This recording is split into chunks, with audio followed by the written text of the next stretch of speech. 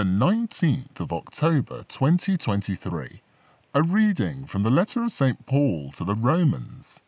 It is the same justice of God that comes to Jew and pagan alike.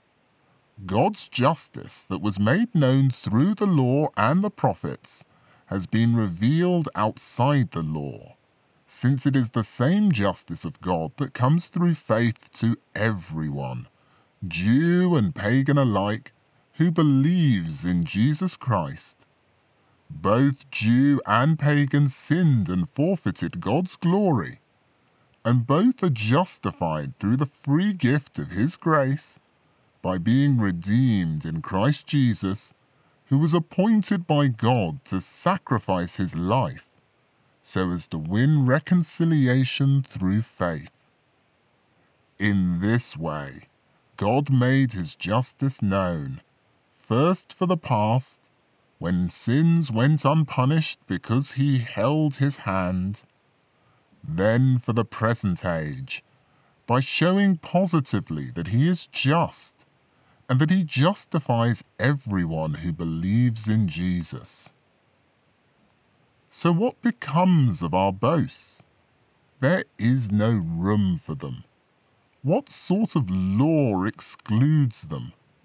The sort of law that tells us what to do? On the contrary, it is the law of faith, since, as we see it, a man is justified by faith and not by doing something the law tells him to do. Is God the God of Jews alone, and not of the pagans too? Of the pagans too, most certainly, since there is only one God. The word of the Lord.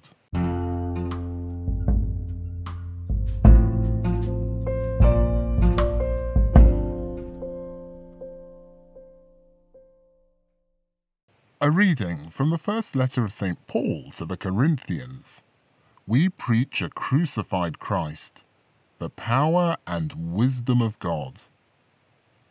The language of the cross may be illogical to those who are not on the way to salvation, but those of us who are on the way see it as God's power to save.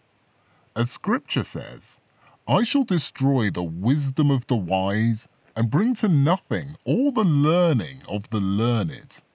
Where are the philosophers now? Where are the scribes? Where are any of our thinkers today? Do you see now how God has shown up the foolishness of human wisdom? If it were God's wisdom that human wisdom should not know God, it was because God wanted to save those who have faith through the foolishness of the message that we preach. And so, while the Jews demand miracles and the Greeks look for wisdom, here are we preaching a crucified Christ. To the Jews an obstacle they cannot get over, to the pagans madness.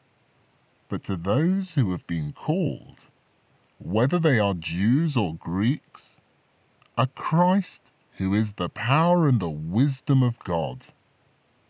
For God's foolishness is wiser than human wisdom, and God's weakness is stronger than human strength.